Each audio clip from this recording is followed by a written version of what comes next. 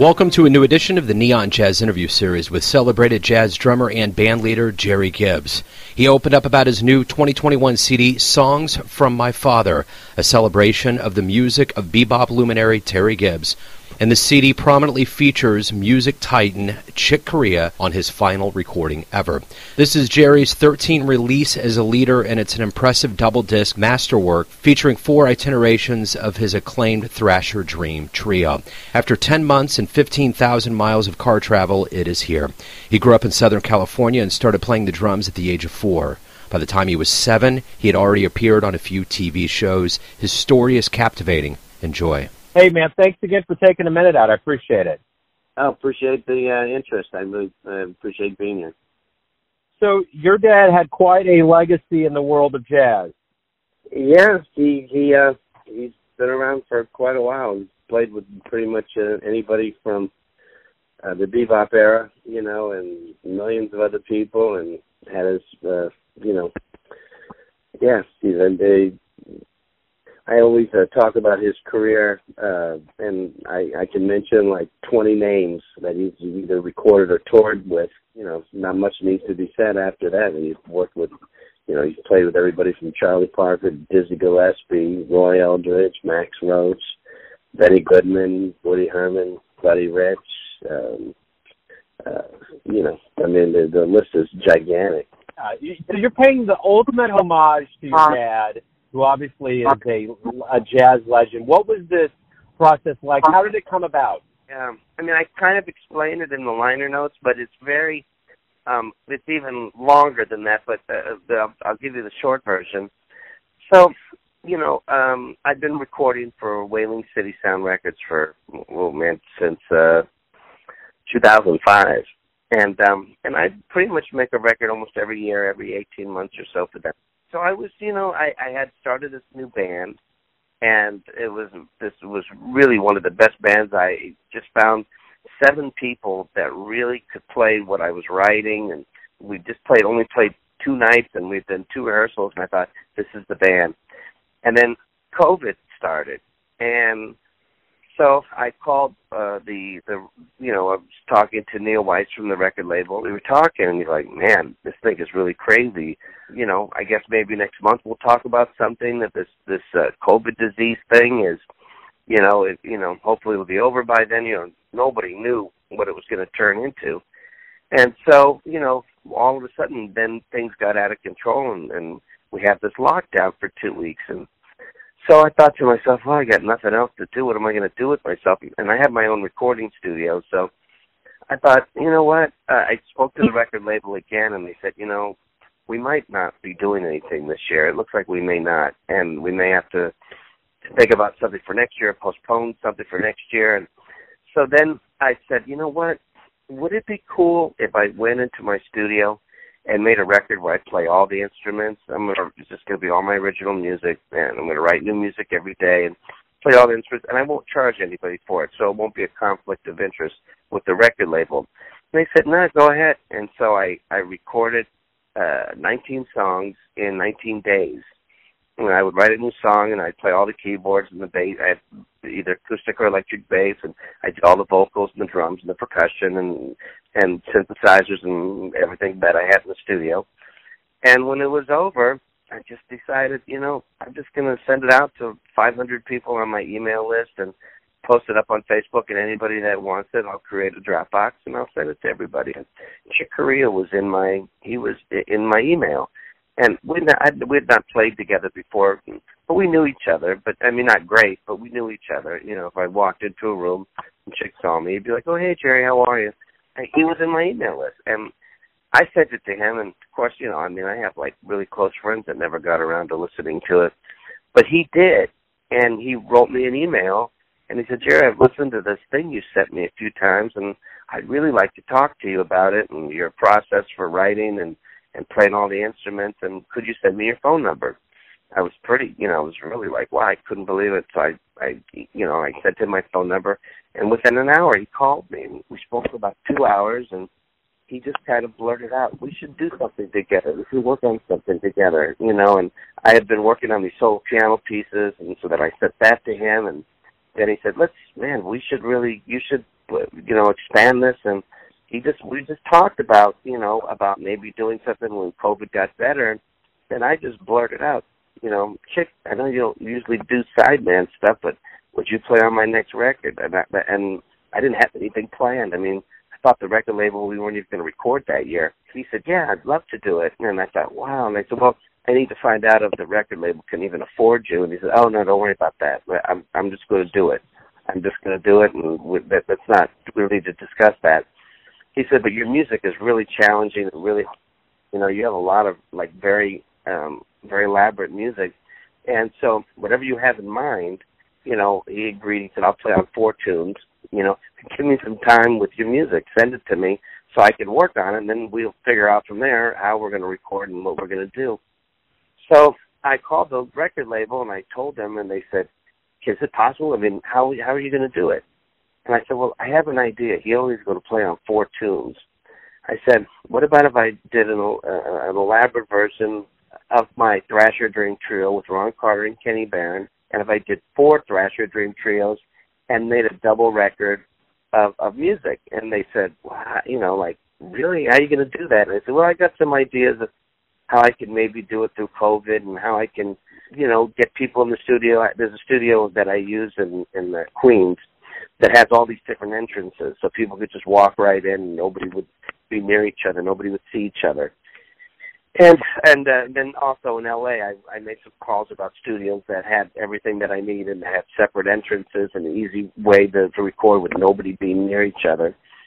And so that's what I started working on. And because of COVID, I was able to get everybody on the phone in one day and everybody to agree based on how was it going to be done and what the safety precautions would be to do it. So I started working on that, but then I thought to myself, you know something, we're not going to get rehearsals in. I'm going to get guys in the studio, and I need to play more conventional music to kind of showcase what everybody can do, which is improvise. Everybody's like, I got the greatest improvisers. And I wanted to take it up even another level as far as something that meant something to me. So, of course, as a musician that composes all the music for all my records always, or arranges all the music for all my records, but mostly composes almost everything on all my records, I thought to myself, all these people, the majority of these people are people that I grew up listening to as a little kid, or records that my dad got me, my first Ron Carter record, my first Buster Williams record, my first Chick Corea record, my first Kenny Barron record. And even my first Patrice Rushen record, I think Patrice may be only about 13, 14 years older than me, but I was a huge fan of hers when I was in junior high school. And she had just gotten out of high school and made her first record, and I wore that record out. So it just kind of, I thought about it, and I was thinking maybe I should do all pop music. That would really, because I grew up with it. It's music that I've been listening to my whole life, and then it would take on another entity. At that point, I was talking to my wife. We were taking a walk in Queens. There was nobody on the street. It was like dead silent. It was so eerie and everything. And we're walking, and I said, man, I got to figure out what music I'm going to do. And then my wife, Keisha, said, why don't you do Pop's music? Do a tribute, do his music. You grew up with it. We listen to it all the time. We listen to it in the car. She loves my dad's music. She listens to it. And I said, it's funny. I was just thinking that, about that, this week. Like maybe I didn't voice it out loud, but it just kind of went in the back of my mind. I thought, I don't know, maybe I should. Then I thought, Mark Reaney, who works radio, he's a really old friend of mine, a really long time friend of mine. And I said, I'm going to call Mark and tell him everybody that I have on the record. Mark hadn't been working my records. He had the record label had somebody else that had been working them. So, but basically, I called Mark and I said, hey, Mark, man, you won't believe I'm going to try to make this new record. And I told him everybody that was on it. And his first comment was, well, what music are you going to do? And I said, well, and before I could even say anything, he said, man, you should do your Pops music. You should do a tribute to your Pops. I said, why do you say that? He goes, well, you got all these great people, and and it would be nice. And I thought, okay, so this is like divine intervention. This is everybody said that. My wife said it without me saying anything to her, and Mark said it, and so I thought, well, I'll surprise him, but I'm not really good at that. And then I realized as I was trying to get some of his music together, I could transcribe it, but man, I'd love to try to just get some of the lead sheets just so I can just see what originally was on them. So I just told him what I was going to do, and then, of course, then he said, oh, I don't even have lead sheets for half of these. I was like, oh, well, I guess I am going to have to transcribe them off the records. So that's basically how the whole record came about, and then it was just getting in the car. I drove 15 with my wife. I drove 15,000 miles, and out of fear of sleeping in a hotel, we would just sleep in the car, put pillows all over the car, but I had to zigzag all over America, like just because of scheduling, and sometimes we were going to record, and then COVID would get really crazy again, and some guys would be nervous and say, "And I'm afraid to go in the studio, Gerry. Can we see what's going on in the next 3 or 4 weeks?" And I'd have to book something and figure out how I was going to do it. And in the end, after 15,000 miles and 14 nights of sleeping in the car and just an incredible amount of time to just organize, it finally is done. And there's the whole thing. Yeah, I love it, man. So this has to be special because it's one of Chick's last recordings. It is his last. It is his very last record that he played on. The very last one. Recorded. We recorded in November, and then he got sick in January, and then he passed in February. And I have been talking to Chick between August, when we had planned it, because we didn't do it right away. Between August and November, Chick and I were talking weekly about other things and, other music, and about maybe when COVID was over, about, looking at some other things to do. And it was very interesting. I mean, there was nothing concrete talked about who or what was said, but, we were establishing this really, like, for me, growing up as a child, idolizing this guy. It was exciting just to be on the phone every week talking about other music and other things other than this, because this was already set and ready to go when we got to it. It was just like kind of, watch the numbers and see everything that was going on and how we were going to race and do it and then race out and, be done with it. So, but yeah, this was his very last thing.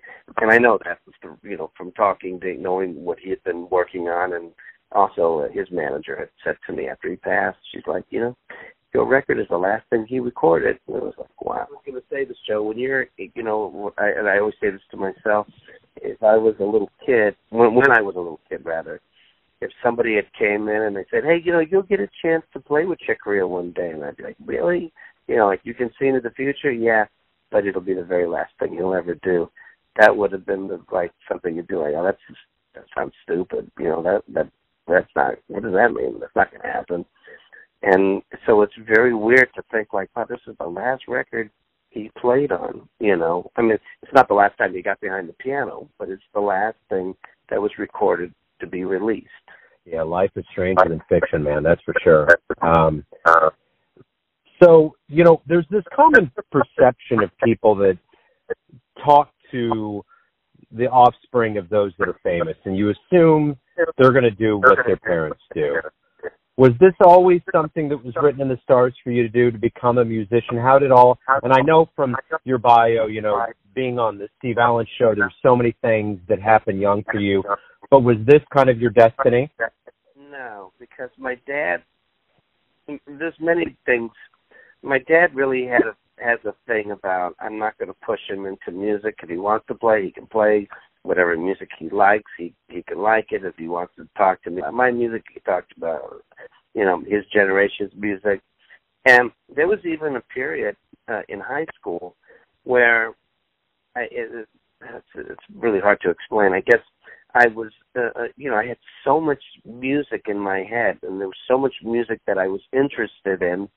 And as a young drummer, young musician in high school, I wasn't sure how to bridge all these directions, because I was really big into the avant-garde when I was in high school. There was something that drew me to that. And I was really big into the fusion scene.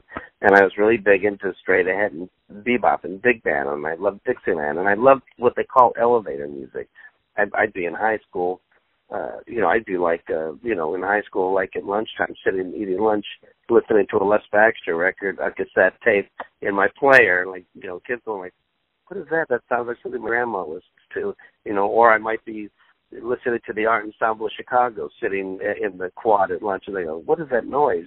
Kids would, and so there was so much music I was into, and I thought, I don't know how to tune my drums up so it works for all these different kinds of music. I hadn't had enough experiences where, I knew exactly what I wanted to do, and I stopped playing. And I didn't play for a year, and I ended up playing the cello for fun. And I just didn't play my drums. And he never once said, like, hey, what are you doing? You're not going to get... There was never a thing about, you got to practice. The only thing he ever kind of tried to push me into was, if you're going to play, you need to learn how to read music, so that you can walk into somebody's situation and they're going to say, well, we don't have enough rehearsal time. Here's the music, read it and play. And that was the only thing that he really pushed. He never pushed any particular type of music or style. And there was a lot of music I listened to that he was probably rolling his eyes back to. So he always kind of felt like, you have to choose your destiny. He was like that with his parents, where they played traditional Jewish music, and then all of a sudden he's getting into bebop, and that's not what his dad did. His dad was a Jewish band leader playing Jewish music on his violin with an orchestra. He kind of had that kind of thing, so he never really, never anything. I mean, I was listening to music that he would never listen to, and he was totally cool with it. So, no, it wasn't really that thing. And there's other things that I'm really pushing my career into, like really wanting to write for film more than anything, because I'm into a lot of different things, and he's always like, oh, that's great, he's always cool. And again, even though this record is very straight ahead, and it's, it comes out of that era, it's, it's a swinging jazz record. I've made other records that, are completely different sounding than this, and so, no, he's never been hands-on with anything, to answer your question. Yeah. So after all of these years of being a musician, what do you like the best about this process of being able to create music and do what you do? What do you enjoy the most about it? Everything has a different meaning. I've got 40 records in my head, and whenever I have the opportunity to get to one of them, especially with this label, they've been so hands-off about, like, okay, here's the finances, do it, get us the master, and we'll put it out, and which is such an exciting process. For this record, once I sat down and I had everybody on board, which actually happened in one day, as I said before, I basically... I went on a drive with my wife for 3 hours, and I just needle dropped all of his music from my iPod. I said, okay, this one, kick those feet, write that one down, I'll do this one. Keep needle dropping, no. I knew every song, but I had a thing in my mind what I wanted to do harmonically, and just the way it sounds to me, as far as maybe some of his melodies that were really catchy, that were, very simplistic, and how it would fit to each trio so that I would have what I wanted. And in that 3 hours, I basically picked the songs. I had all the songs written down. I even had the order of the CD, and I never deviated from any of that. And then I just planned everything. So in this context, once I knew I was playing pops music, it was all about, let me do this, and I want him to like it, and I want to set it up so that each rhythm section walks in and says, wow, you really tailor-made the right music for what although any of them could play anything, but I chose what I thought would really be, I hate to say the word best, because anything could be the best. I could have had anything play any of these tunes, but, I had a thing in my mind what I wanted to hear on them. So that was, for this record, that was basically, it was just really that simple. Let me just get their best solos, because the melodies are really infectious. They're very simple. They're easy to hear on both ends, and they kind of set you on you hear the melody, you play the melody, and then it kind of sets you into a certain, harmonic mood, a certain rhythmic mood, and a color, and then we would record it. I made the record I made before this record was a group I put together, and it was called Our People, and I called that band Thrasher People. And I found 4 of us where we played 40 instruments between the 4 of us. So that process is like nothing relatable at all to this process, because that process was, I'm going to write all this music. All 4 of us are going to do maybe 20 overdubs each of vocals. So we're going to sound like an 80-piece choir. And then everybody played so many instruments. It was a constant overdub. And I had a big chalkboard in the studio, and with rules and things, how we were going to do it, timing-wise and stuff. So, Alex, you're going to play piano on this thing, and then we'll overdub you playing the alto sax in this section here, and then I'm going to overdub you doing your vocals here, and then I'll bring you in, and I'll have you do 3 overdubs of flutes here. I'll have you do a voice here. I'm going to have you play the Fender Rhodes here. And it was this kind of process where it was about trying to get my music tracked and stuff. So every record really takes a complete different approach. It's not like every record is I'm going to play a standard type of song where there's going to be a melody and there's going to be a solo, and maybe I made an arrangement and there's a melody out.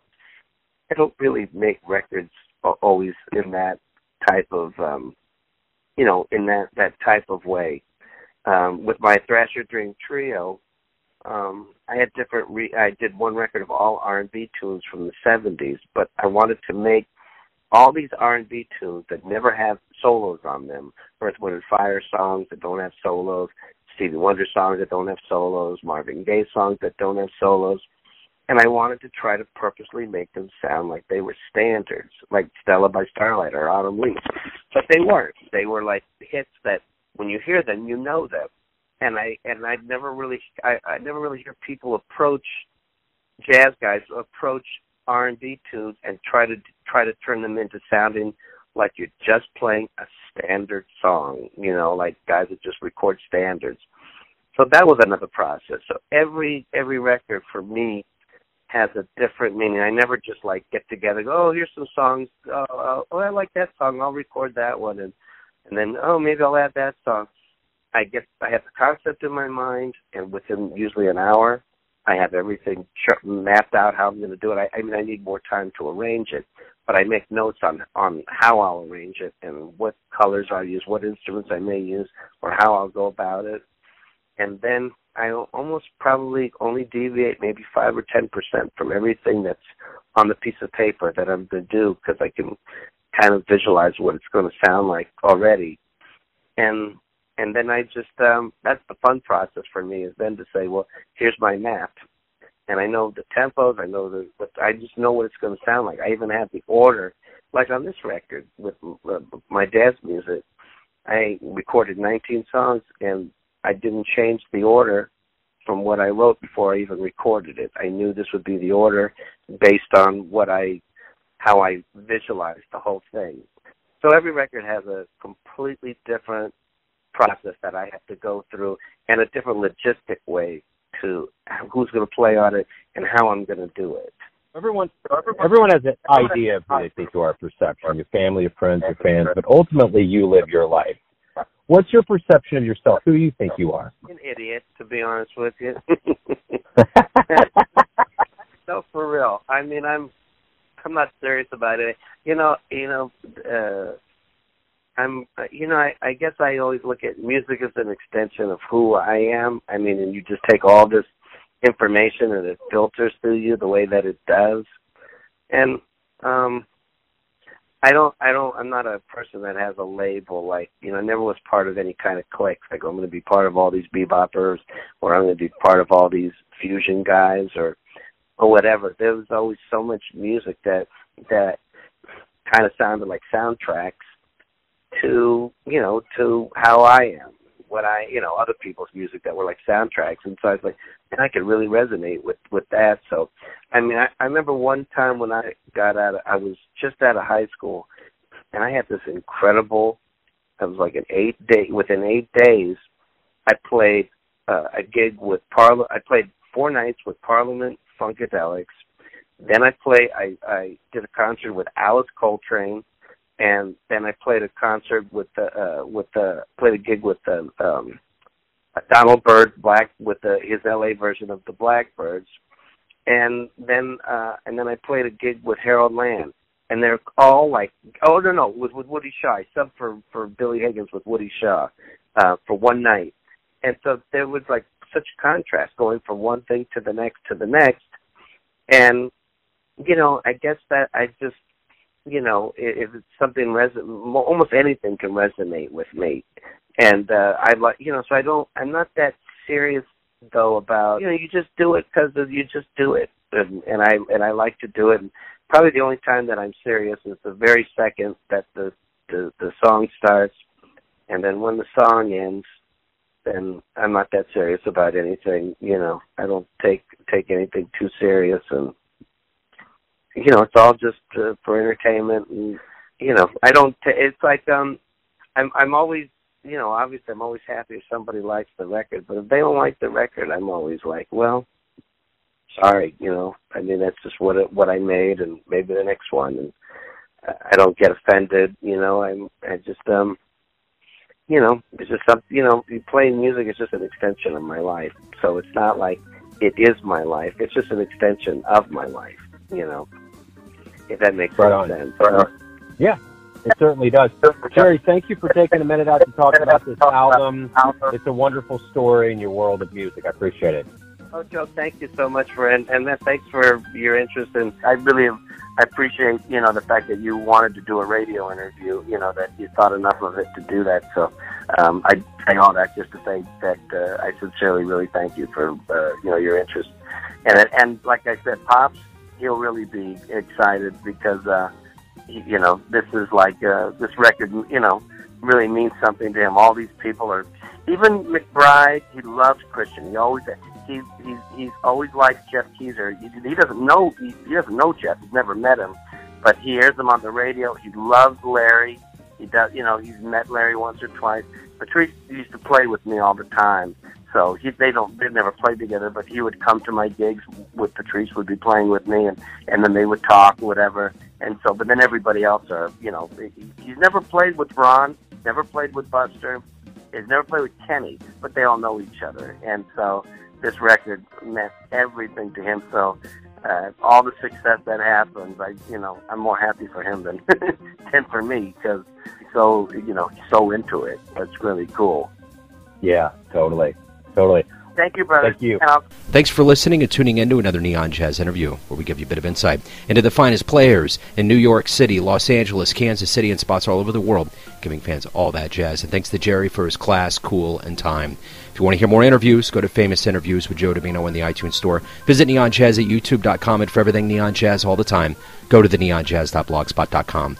Until next time, enjoy the jazz, my friends.